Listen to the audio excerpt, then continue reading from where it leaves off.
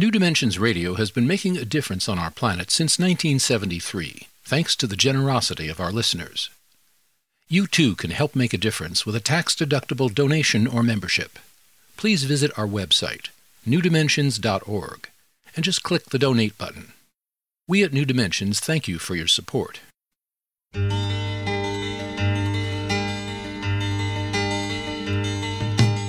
It is only through a change in human consciousness that the world will be transformed. The personal and the planetary are connected. As we expand our awareness of mind, body, psyche, and spirit, and bring that awareness actively into the world, so also will the world be changed. This is our quest as we explore new dimensions.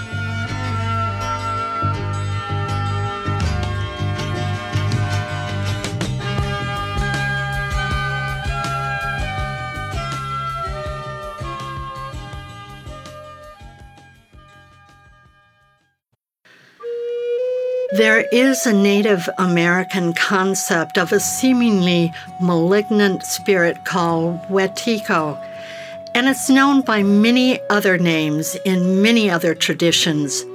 It's a psychological force within the unconscious mind that predisposes us toward unwholesome impulses such as the thirst for power and control, greed and jealousy.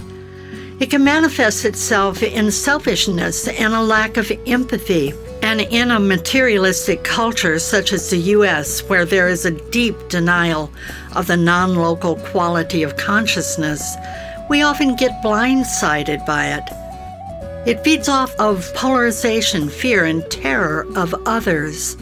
It cripples our evolutionary potential and has a vampire-like spirit that will take energy for its own profit without giving anything of value back.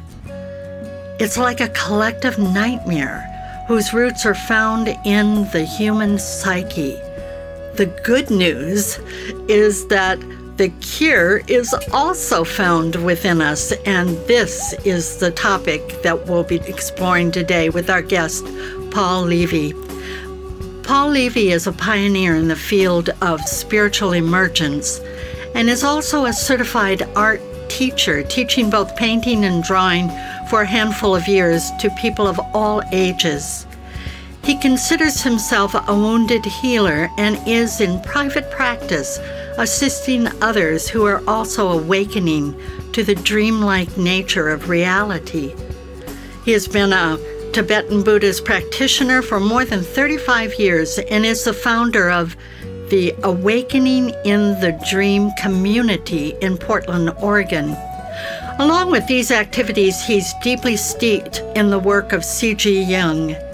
He's the author of several books, including Wetiko, Healing the Mind Virus That Plagues Our World. Join us for the next hour as we explore the soul sickness that threatens the human adventure and its remedy with our guest, Paul Levy. I'm speaking with Paul in his home by remote connection. I'm Justine Willis-Toms. I'll be your host. Welcome to New Dimensions. Paul, welcome. Hi. Yeah, I'm so happy to be here. Really, thank you for inviting me. Oh, it's my pleasure, totally. I feel we first need to talk about how you discovered this malevolent, energetic. It was about an intense trauma that you had in your life when you were experiencing a spiritual awakening, and that was misdiagnosed and caused you to be hospitalized a number of times and suffering from a psychotic break from reality, as at least psychiatrists were treating you in that way. And I'd love for you to describe this turning point in your life and how you were able to find what was truly ailing you. Yeah, for sure. And it actually started a few years before the spiritual awakening, because the trauma, without going into the story, I'm an only child, and my father just, like any ordinary person, he wasn't dealing with his own shadow, his own unhealed abuse. So he just acted it out, and I was the recipient. And it created enormous suffering for me. We're talking, I was in my early 20s. And it was right when I was starting to individuate. So all of a sudden, I went from being a really accomplished kid, very good at school, lots of friends, to all of a sudden, I wasn't able to live my life. And the suffering was so overwhelming. The only thing I could figure out to do that helped in any way was to go inwards and just to assume the position of the witness. And I did that, hours and hours a day.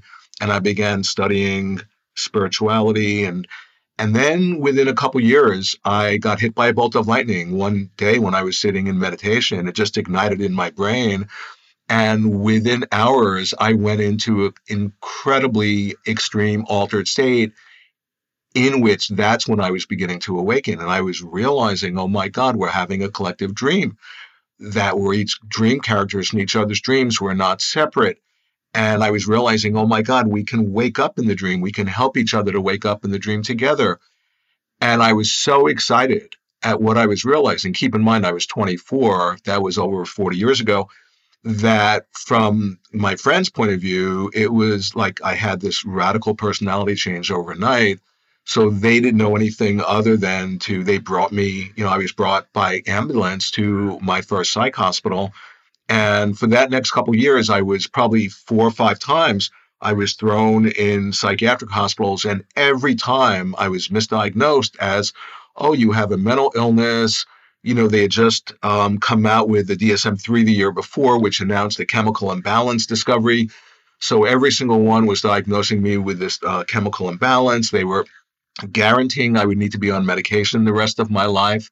And the whole while, I never bought into it for 1 second, because from inside of my own mind, I knew I was having an awakening, and that's what saved me, because basically my entire universe was reflecting back that I was in denial of this mental illness. And I was just thinking, God, they have no idea what they're talking about. But it was an unbelievable ordeal, because then on top of having the trauma from my father that he played out, then I could not believe the insanity of the psychiatric system and the abuse that they were enacting. Just one example, all they knew to do was pathologize, because I was seemingly having this aberrant behavior that wasn't supposedly normal. And as soon as they started to pathologize me and being so open and in a vulnerable state of spiritually awakening to who we all are, you then get sickened when people are throwing negative projections on you combined with medication that's aborting your spiritual awakening. So as they were pathologizing me, I became sicker and sicker. And then the sicker I got, the more that confirmed to them the accuracy of their diagnosis, in a feedback loop that it almost killed me. And then when I got out of the last hospital in 82, for a long time, well, not for a long time, for a year or two, I was thinking, well, I really screwed that up. How did that happen? I blew it. And then I began to realize, no, that was part of the awakening. That was a descent into Hades, into the shamanic underworld. And so I was very fortunate, and very quickly I was able to get myself off of the psychiatric meds that I was supposed to be on the rest of my life. And for the next over 10 years, I was going to therapy and connecting with my dreams and making art and studying Jung and shamanism and alchemy and anything that was alleviating, the over-the-top suffering that I was now experiencing, both from the trauma with my father and from psychiatry. And then, in probably the early to mid-90s, that's when I realized, well, I'm integrated enough. I'm still a work in progress. I'm certainly not any awakened person, but I had, gotten some form of gift from going through that ordeal. And that's really the archetype of, whether you call it the wounded healer or the shaman. And not that I'm a shaman, but that archetype, the shamanic archetype, was activated in me. And that's the main archetype that's activated in our species, is the shamanic archetype. And so that's when I began to teach. And from that point on, I haven't had to do anything else. So did you discover at this point, because your book is called Wetiko, this Native American term, Wetiko, which is used in many, many other traditions, not that term, but the description of what that is. Did you discover that inside? You had been invaded somehow with this virus? My experience with the abuse from my father, in essence, was that my boundaries had been so violated, and it was like my vessel, think of like a glass vase, it had shattered, and something penetrated me, something evil and dark that didn't have my best interest, that didn't exist before the abuse. And it was wanting to make me its host. It was wanting to take me over and to kill me. That was clear, and that was 24/7 experience. That wasn't a subtle experience. And I didn't understand what it was. I hadn't found the name Wetiko. And then with psychiatry, I began to recognize, wait a second, it's the same evil force. But now instead of coming through my father, it was coming through in a non-local way the entire psychiatric system. That's when I began to recognize, wow, there's this malevolent force that exists in potential in the field, in the non-local field, in the collective unconscious of our species, in all of us in potential, and within my own mind. And that's when I began to connect the dots and draw maps and began to actually more and more understand what my new book is about. But the key thing is that I recognized encoded in the pathology is its own vaccine, that it's actually helping us. But if we don't have the recognition of what it's showing us, it just is programmed to destroy us. But Paul, it's not easy to recognize it. I mean, you say we recognize it, but we have to recognize it within us, and somehow it attaches itself to our own shadow and our own denial. Am I getting that correct? Well, be careful, because to say it's not easy to recognize, my experience was you just cast a spell saying, something like, oh, it's not easy to awaken. Well, if you hold that viewpoint, you're going to conjure up a universe that's going to give you all the evidence confirming your point of view that it isn't easy to awaken. That's what I mean about a self-created spell. So it's not hard to recognize. It's right in our face, okay? But here's the trick. It's very elusive and it shapeshifts, and it doesn't want you to see it, because when you see it, you take away its power and you empower yourself. But here's the thing. The very instrument through which we see it in potential is the psyche, but that's the same medium through which the mind virus operates. So you see, that's why it's not just something you see as an object out there, but it's actually in you. So if we think it exists out there in whoever, and if we think, oh, they're separate from us, that perspective itself is showing that we've fallen under its spell. So in that way, it's living within us. Well, here, let me put it this way. I've been working for the last year with several anti-racism groups. And they're mixed groups. They're mixed people from different ethnicities in the group. And I thought I went into that, I'm not racist, because I taught in an all-black school in Alabama, and it shows I'm not racist. But I found that that I have been swimming in an ocean of privilege. Yeah. And that I did have this shadow. And it has come up through our meetings that I realized and start to have to own that, rather than projecting it, saying, it's all those other people out there that are having, bad stuff. Yeah. So I want to go into that in just a moment, but I want to remind, first of all, our listeners that I'm here with Paul Levy. He's the author of Wetiko, Healing the Mind Virus That Plagues Our World. And if you want to know more about his work, you can go to his website. It's awakeninthedream.com, or you can get there through the New Dimensions website, newdimensions.org. I'm Justine Willis-Toms. You're listening to New Dimensions.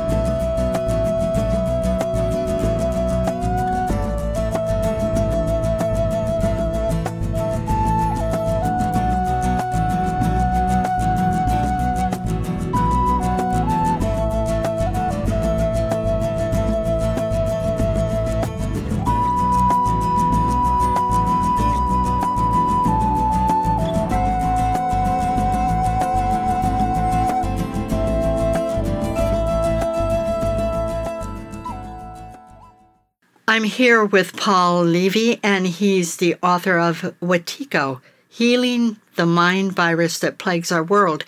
And we're talking about that. We're talking about, I gave an example of my own life of where I realized the privilege now that I'm swimming in and what that covered up where I was projecting on others. Oh, it's not me, it's all of you out there. So what would you say about Wetiko and how it works within us in that particular way? For sure. No, totally. Well, Wetiko, it's this blindness. It's a mind blindness. It's a very peculiar form of mind blindness that believes not only that it's sighted, but it believes it's more sighted than people who actually have sight.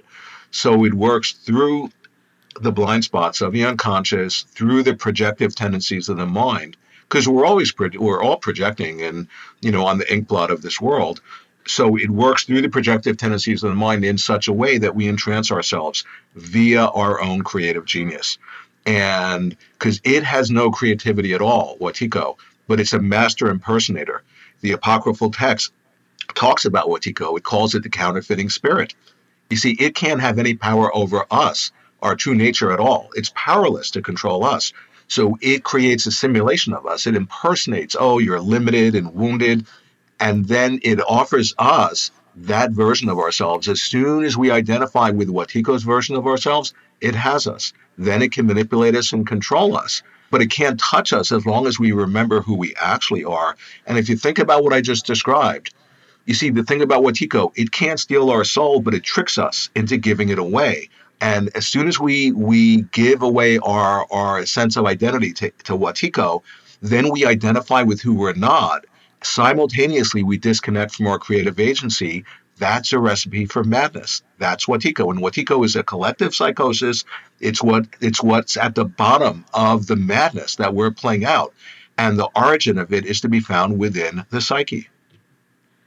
Paul, I'm thinking all the, in recent years and the last decade or so, there are so many movies and TV series coming out that, have vampires in it and that have, zombies and things. And, in some ways, it's maybe our creative genius that's trying to say, hey, this is out there. And, I do you feel there's some... Oh, yeah, that's exactly it. Pop culture is filled with zombie films or vampire, because keep in mind, when we become afflicted with Wetiko, which, once again, we all have. I mean, who hasn't acted out their unconscious, right? So the idea being, but when we identify with that and then we unwittingly become an instrument for Wetiko, Wetiko gets in the driver's seat of our vehicle, so to speak.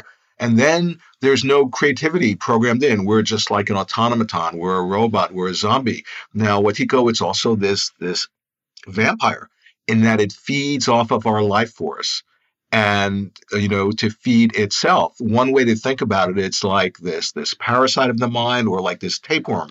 When a tapeworm gets in our system, it secretes chemicals so that we start craving food that feeds it.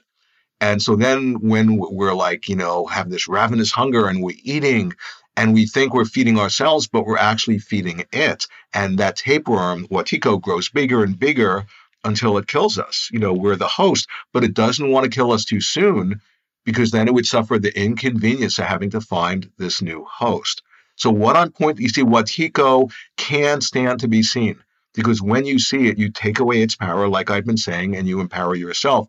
My whole work and my new book, what I'm trying to show people is how to see Wetiko. And it's not the ordinary thing, but it's actually so obvious and simple. This just reminds me, again, using fiction and art to help us understand this. Years ago, I saw, and it stuck in my consciousness, a particular episode of Star Trek. And there was an entity up high that you could see kind of twirling around the Enterprise. And for some reason, there were maybe Klingons on board and the regular guys that were from Earth, and Captain Kirk and everyone. and they were fighting each other. And as long as they were fighting each other, this entity, you could see it would get bigger and bigger and more energized. They couldn't see it, but they finally figured out what was going on. And then it became very humorous because they decided to just hug one another and be at peace with one another and to put aside any grievance or whatever it was. And the entity just, got smaller and smaller and smaller, and finally it just disappeared.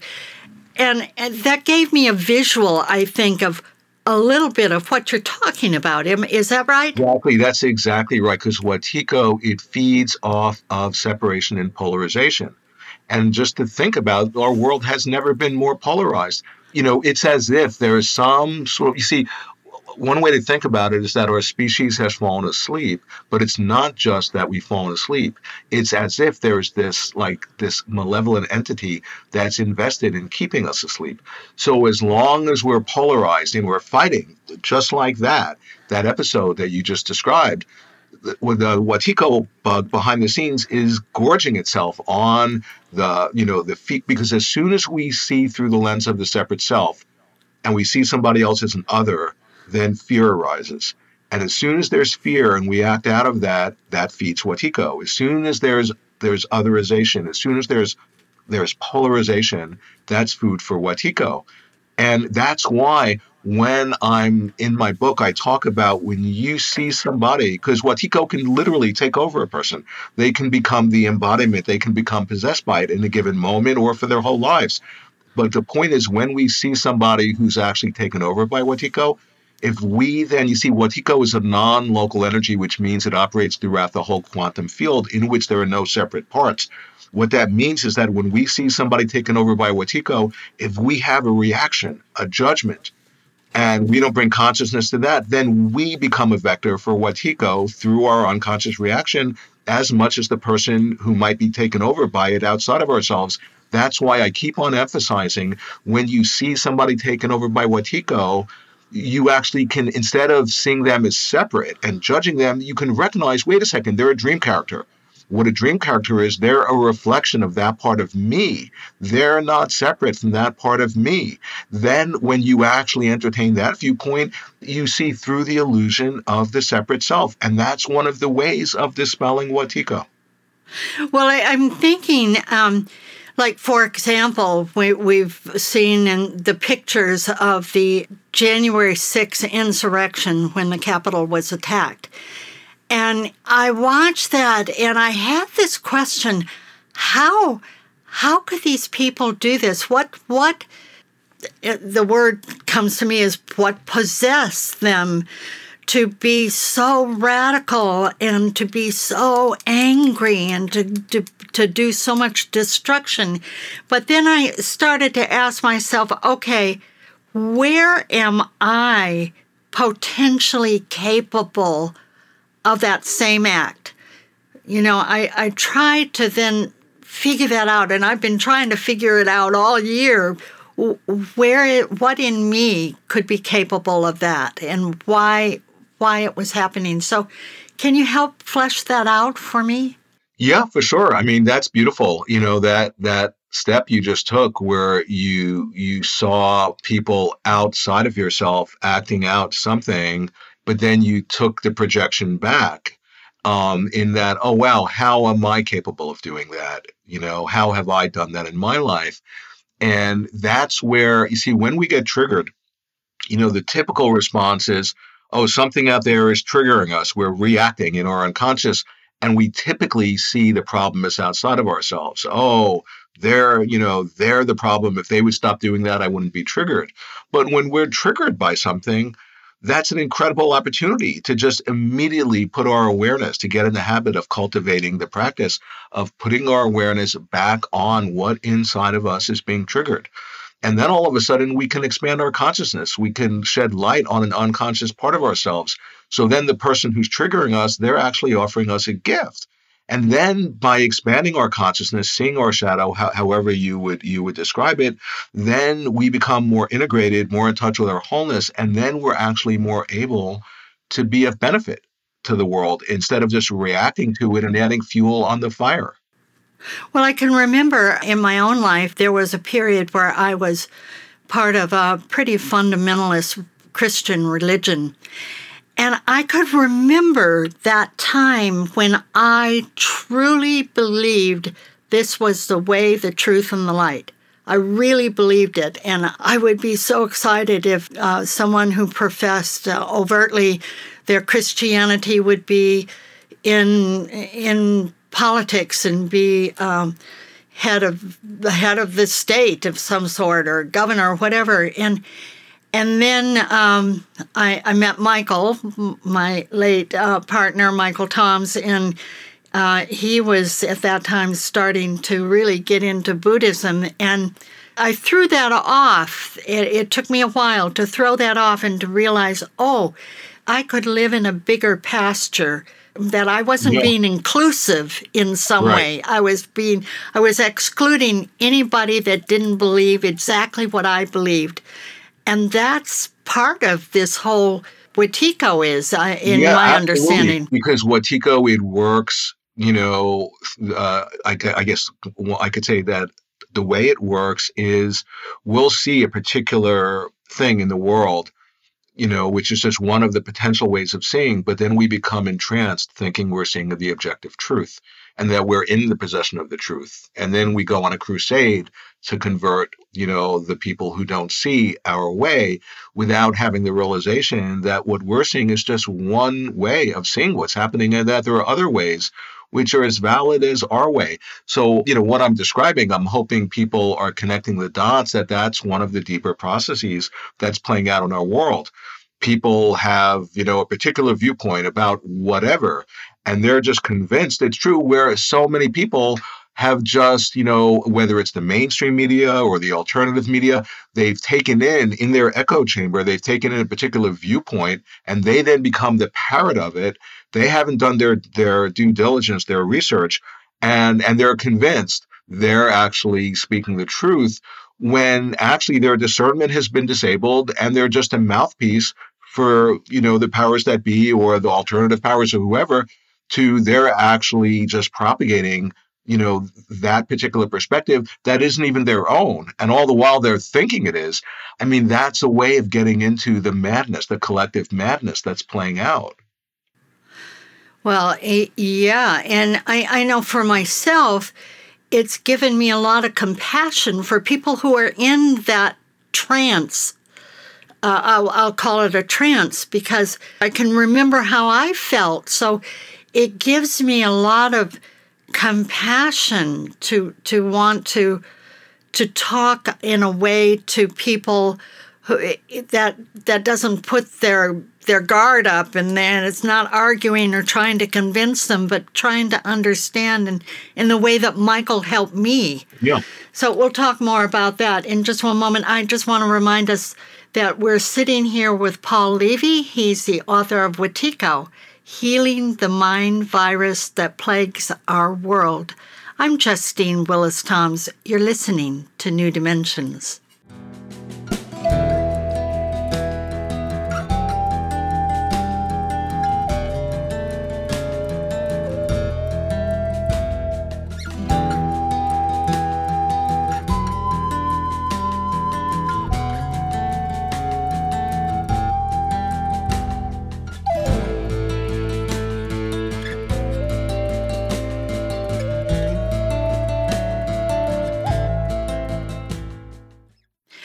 I'm here with Paul Levy. He is the author of Wetiko, Healing the Mind Virus That Plagues Our World. I found something that I kind of listed down, 3 steps that I'd love for you to talk about. Recognizing the disease, the first step that isn't quite enough, though. The second is an action, like spiritually informed political activism. That might be your phrase, but it might come from Andrew Harvey. I'm not sure. I made it up my own. He made his up, but we're friends, so we both. Okay, great. Yeah. And the third one was collecting with each other through this shared lucidity. Right. So I'd love for you to talk about those 3 things, if I could. Yeah, for sure. So on the one hand is the recognition, because the Watiko mind virus, it's this revelation. It's revealing something to us that it's most important for us to know. But if we don't recognize what it's revealing to us, it will just destroy us. So that's the first part. But that's not enough, like you were saying. Then there's the sacred activism part, to quote Andrew Harvey, or the spiritually informed political activism is my phrase. It's the same idea that it's not enough just to sit on your meditation pillow and do mantras and prayers. And I mean, yeah, there are certain exceptional people who are called to be hermetic in that way. But for the majority of us to do that, that's just narcissism. That's just, to be so self-absorbed and not recognize that our inner process is manifesting via the outer world, and that the way to really work on your inner process is to fully participate in what's showing up in your life. So that's the second part. The third part is that when you see Watiko, it actually is helping us to wake up. It's helping us to recognize who we are. It's helping us to recognize the dreamlike nature. When we see that, say if I see that in this moment, and, it's not hard to see it, but then the practice is, how do you stabilize that realization and not forget and not get absorbed back into the forms of the dream? And so when you see it and you stabilize that realization, okay, what have you recognized? Wow, that I'm interdependent with all beings. I'm not separate from other people. We're all interconnected. Well, then what you discover is we can get in sync with each other. We can connect with other beings who are also awakening. And we can put what I call our sacred power of dreaming, which is the part of us that's literally dreaming the dream into materialization moment by moment. We can put that together in a way to change the dream, the waking dream. And that's not magical woo-woo new age thinking. That's what this is all about. And that's to realize we are actually being called to consciously participate in our own evolution. And Watiko is the actual stimulant for that. It's the inspiration for that. That's what I mean, that it's a quantum phenomenon that encoded in Watiko, it's the greatest poison or it's the most amazing blessing. But it depends if we recognize what it's revealing to us. Well, I'm thinking, as you say that, I'm thinking of all the saints that have been acknowledged through the ages. They've all had to come through that dark night of the soul. Their stories is not that they were born enlightened and life just went on just great and there was no challenge at all. But no, they had to go down and go into that dark night and somehow come out more enlivened and awakened. And that's so right on. I mean, and that's the way I've contextualized my experience, because I went through the most unbelievable dark night. It completely destroyed my family. I haven't had a family for 20-something years. It almost killed me and almost drove me crazy. I mean, some people did think it drove me crazy, but that's another story. But the idea being that, yeah, you're right. So often, if not always, people who have some sort of understanding have had to go through an incredible ordeal. And one of my teachers was here a little while ago, and he actually said, yeah, the great enlightened beings from Tibet, they didn't become enlightened because everything was going great. No, they experienced incredible obstacles, and that obstacles were the catalyst for their realization. And I want to point out, not just individually do we have to go through our own descent, which is really a shamanic descent into the underworld, or this dark night of the soul, but collectively, that's what's happening to us as a species. We are descending into the underworld of the unconscious. We're having this rebirth, this death rebirth experience. We're having to confront the darker forces, and we're having to go through this death experience symbolically. And, that's a way for each of us, because it's so easy to feel hopeless and despairing and depressed. When we actually contextualize what we're going through, wow, we're actually participating in a cosmic process of incarnation, of waking up. And that then all of a sudden, instead of pathologizing ourselves or getting caught in despair or pessimism, no, it can inspire us. And I wanted to say it can inspire us to connect with our creative spirit, because that's the real medicine for Watiko, is to connect with our creativity. And I could write a book about that. That's great. That's great. When you talk about the collective, I want to talk about the coronavirus. You have a couple of chapters about the coronavirus. And so how does that connect with Wetiko? Yeah, well, I was just with a friend last night, and, he's very familiar with my work and listens to a lot of my podcasts and stuff. And he was saying, Paul, I wish you would just say that, the global pandemic and COVID and the coronavirus is Wetiko, and just because I've been saying, what's happening in the global pandemic is a lower level emanation of the higher dimensional mind virus called Wetiko. And he was just saying, no, I want you to say it is Wetiko. And absolutely, what's happening in the global pandemic, if people want to understand, to see Wetiko, there's a way, and that's what I'm writing about in the book, that whole last section is about, COVID, that there's a way of seeing what's happening, because the coronavirus isn't physical. If you think it's just physical, you're wrong. I mean, think about how it's impacting every aspect of our lives, our behavior, what we think about, what we dream about, what we wear, how we interact, politics, economics, everything.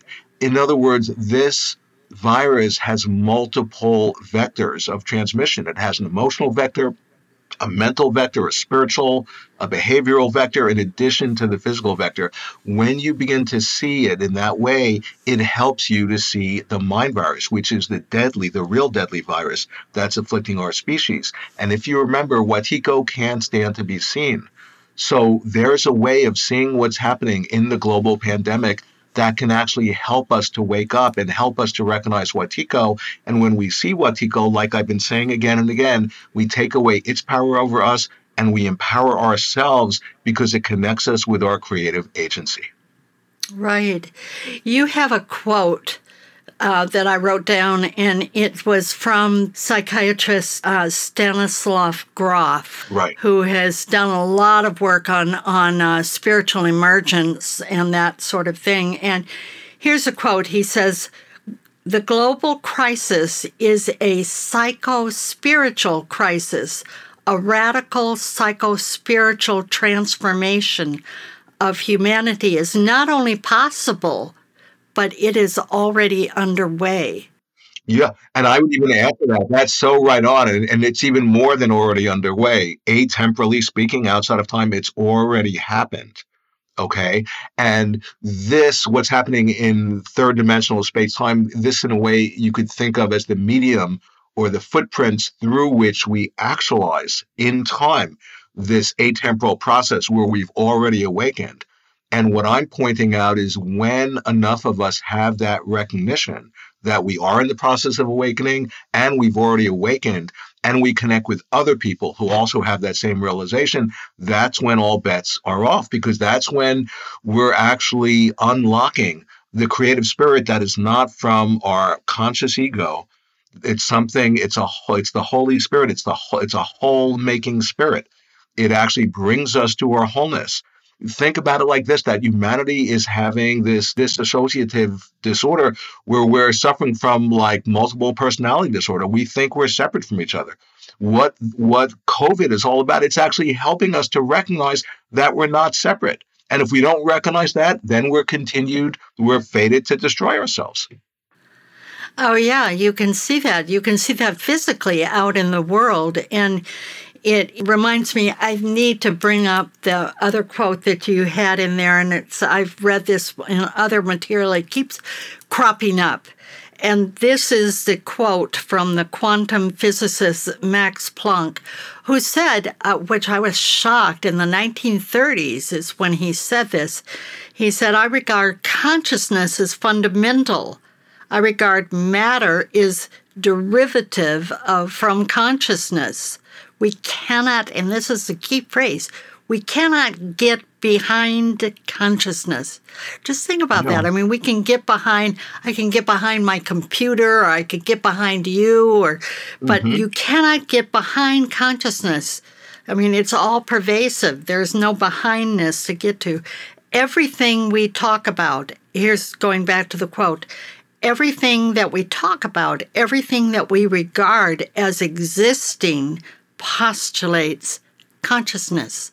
So this goes back to what you're talking about, the collective dream that we're all dreaming together. Yeah, no, totally. And that's why, I'd written a book right before the new one on quantum physics, because I realized that quantum physics, the revelations that quantum physics is offering us are providing us with the cure for Wetiko, because quantum physics has empirically proven again and again beyond a shadow of a doubt that we're having a collective dream. That's what it's showing us. And a lot of physicists, they're not trained to understand that. So they don't, one thing they're all in agreement is that quantum physics is the greatest discovery ever in all of history in the realm of science. But what the controversy is what does it mean? And I'm pointing out what it means is that we're having a collective dream, that consciousness is at the bottom of everything, that you can't get behind consciousness. And to recognize that, it's actually helping us to snap out of the spell we've been under, where we've been entranced by thinking this is an objective world and being like a dream. As soon as we see this world as objective, this dreamlike world will shapeshift and reflect back, giving us all the evidence confirming our viewpoint that it is objective. So we then even become more fixed in that viewpoint. It's a feedback loop whose origin is our own mind. It's self-replicating, and we've entranced ourselves. And what I've just described, that's Wetiko. And I'm talking about when you see through that process, that's when you begin to wake up. Right. Yes, I can see that. There's a collective dream going on. Many, many, many people are dreaming the same dream of being attacked and that there's nothing they can do about it. It's a dream. Well, it's a nightmare that you wake up in despair. You have this wonderful part of the book. I love this part where you write it as if somebody came to you and gave you a dream, and then you worked with that person over that dream. And I love that because it gave flesh, so to speak, to my dreams when I wake up and I feel like, oh, that was a difficult dream because I couldn't do anything about it. But please hold that thought because I want to hear what you have to say. But we're taking a break. I'm here with Paul Levy, and he's the author of Wetiko, Healing the Mind Virus That Plagues Our World. I'm Justine Willis-Toms, and you are listening to New Dimensions.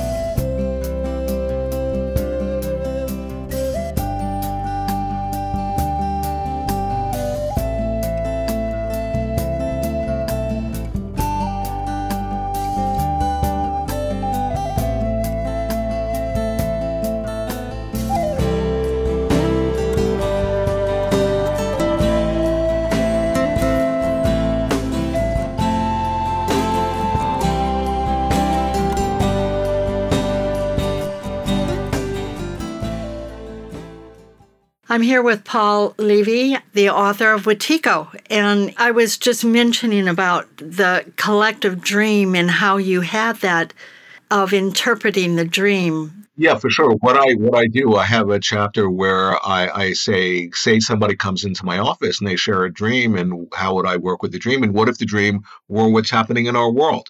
There's COVID and the coronavirus and the lockdown and maybe creeping totalitarianism and all those things. How would we interpret that dream? And what I'm pointing out is that, well, if it were my dream, I would get in touch with, wow, I feel like I'm powerless and helpless, and these seeming the powers that be, they're like they've taken my own power, and my own freedom is being limited. And I would point out, well, when you really trace that back as if that were a person's dream, it's clearly showing that you're not in touch with your true creative power. Because when we're not in touch with our true creative power, what happens? That unconscious creative power, we're split off from it. It gets projected outside, and external forces, i.e. the state, are more than happy to pick it up. And so that's pointing at that the way to heal that dream is for each one of us to get in touch with our own creative agency.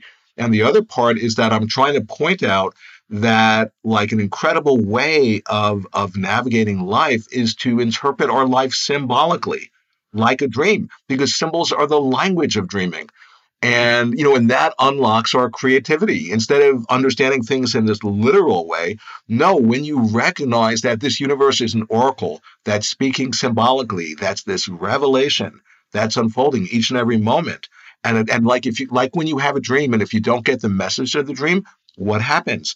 It becomes a recurring dream again and again, and it gets more and more amplified until you finally get the message. That's what I'm trying to offer to people. Beautiful, beautiful. When you talk about symbols and oracles, one of the chapters in your book, and Paul, I just love this chapter. I'm so on board with it. It's called Artists as Molders of the Collective Unconscious. And you quote Allen Ginsberg, which I just love, the beat poet, I'll say, and he has been on New Dimensions. We have a program with him. But he said, "The warfare is psychic now.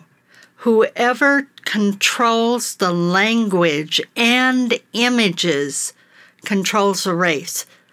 And I love that because he's talking about the images and how art and our artistry and our creativity speaks to a different part of us, is what I believe. Can you expand on that? Yeah, for sure. I mean, in my book and in all of my books, I talk about that the figure of the artist is going to be the figure who heals the world. And because the artists, they're plugged in to the collective unconscious. So they're like the canary in the coal mines that really start to, to cognize there's something that's happening deep in the unconscious of our species, and they're able to symbolize it in whatever form and, to give it form, to capture it and to express it creatively. And by doing that, that can actually speak, because it goes around the conscious mind. It's coming directly from the unconscious, and that can, in a viral way, speak to other people's unconscious and go viral and activate other people's realization. Because encoded in, if it's a real work of art, encoded in that artifact, in their work of art, is this energy which contains that realization that the artist was trying to creatively express. And when other people are open to that, it like a transmission, it activates that same realization in the other person, and then that can go viral. In a way, that's what I'm trying to do with the whole Wetiko idea, because, it's not just an idea, it's a living idea. And to quote Jung, he says, in times of collective psychosis, the only thing that will save us are new symbolic ideas. And that's exactly what Wetiko is. And that's, in a way, sort of crafting something or creatively expressing something like an artist. And we're all artists. Don't think of it like flatland, like painting or drawing. And if I don't do that, I'm not an artist. No, every moment of our lives, we're creating our experience right now. We're creating our experience by how we interpret this world, by the meaning we place on it. We're creating our experience of ourselves and of the universe. So we all are. That's our nature. You see, when you have the recognition of your nature, of our wholeness, you recognize that our nature is creative by its nature. And the more you recognize your nature, the more you express yourselves creatively as a result. And the more you express yourselves creatively, the more you know your nature. It becomes a positive feedback loop in which you're creating light. That's the way out. It's like the solution to our world crises, our multiple world crises. We already have it, but we just don't know it. That's what I'm trying to point out. I'm reminded, as you say that, I'm reminded of a book by Rutger Bregman called Humankind, A Hopeful History. He's a Danish historian, and he brings up in that book the idea, some of us had to read Lord of the Flies when we were in high school, let's say, and that was the common thought that human nature is greedy and wants to take power and all of that. And he looked to find if this was really true, and he found an actual thing that happened. and some Tonga, that's a South Pacific island. Some kids, young people, left the island because they were protesting something, and they got in a storm, and they got shipwrecked on another island, and no one knew where they were. And they were on that other island, just the 6 boys, for 15 months. 15 months they were on that island. And they learned that they depended on each other. They had to put their petty grievances, aside, and they cooperated. And it wasn't like the Lord of the Flies at all. And I love that example because it shows how we can, here's what we need to do, is that kind of cooperation and collaboration and helpfulness to one another. Yeah, that's exactly it. And that's why in my work I talk about that the real medicine for Wetiko.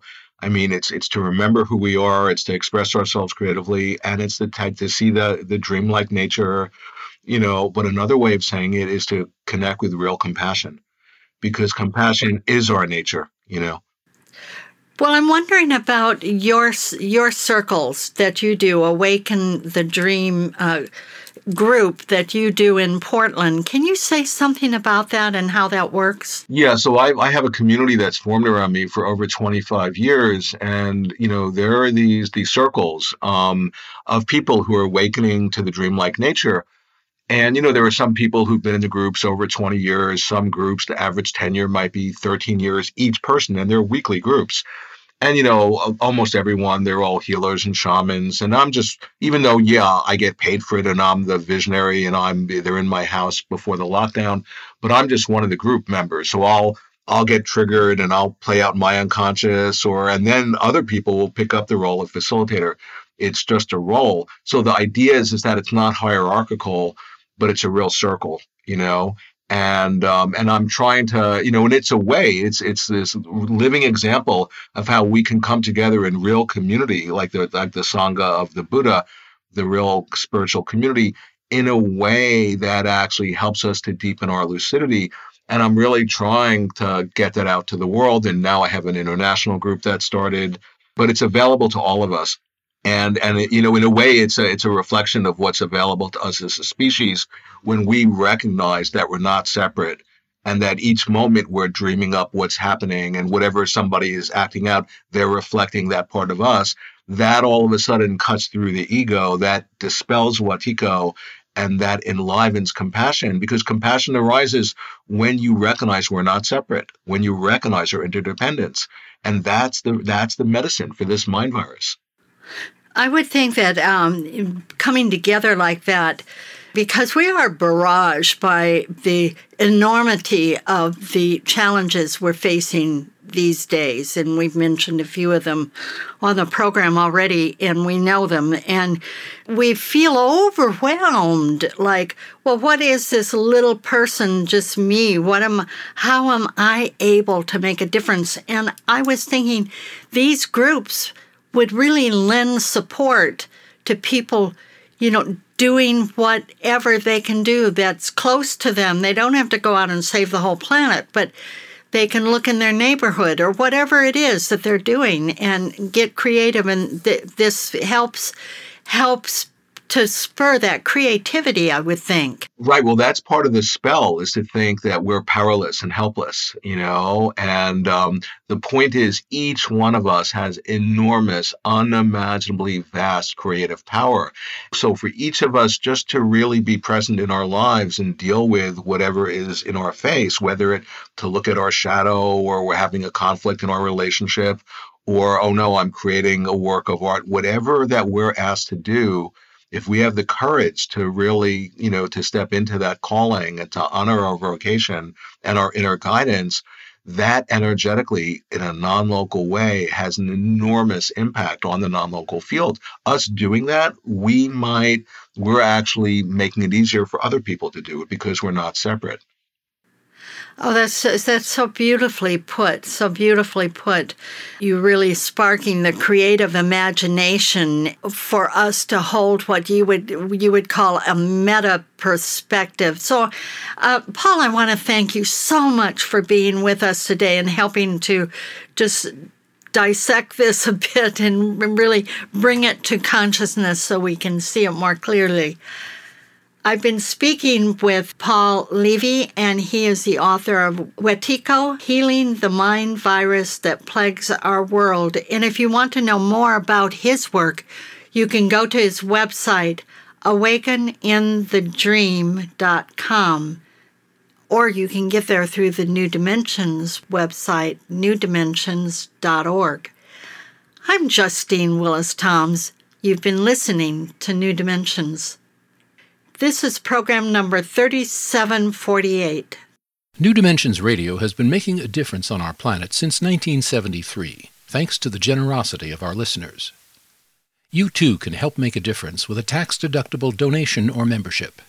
Please visit our website, newdimensions.org, and just click the Donate button. You can also subscribe to our free weekly podcasts and find over 1,000 hours of audio dialogues in our searchable archive. New Dimensions is produced by New Dimensions Radio in Santa Rosa, California, USA. Our executive producer is Justine Willis-Toms. Our post-production editor is Lou Judson. For over 4 decades, New Dimensions has been producing weekly conversations at the leading edge. We sincerely thank all of you who have supported us by being members of Friends of New Dimensions, as well as members of our affiliate stations. My name is Dan Drayson. On behalf of everyone at New Dimensions, whose endeavors make this program possible, I'm wishing you well. New Dimensions Radio is an independent producer supported by listener contributions. To find out more about the program you've just heard, to subscribe to our free weekly newsletter and our New Dimensions and New Dimensions Cafe podcasts, and to access thousands of other programs in the New Dimensions archive, please visit our website, newdimensions.org. That's newdimensions.org, or call us at 707-468-5215. That's 707-468-5215. Please join us next time as we explore New Dimensions.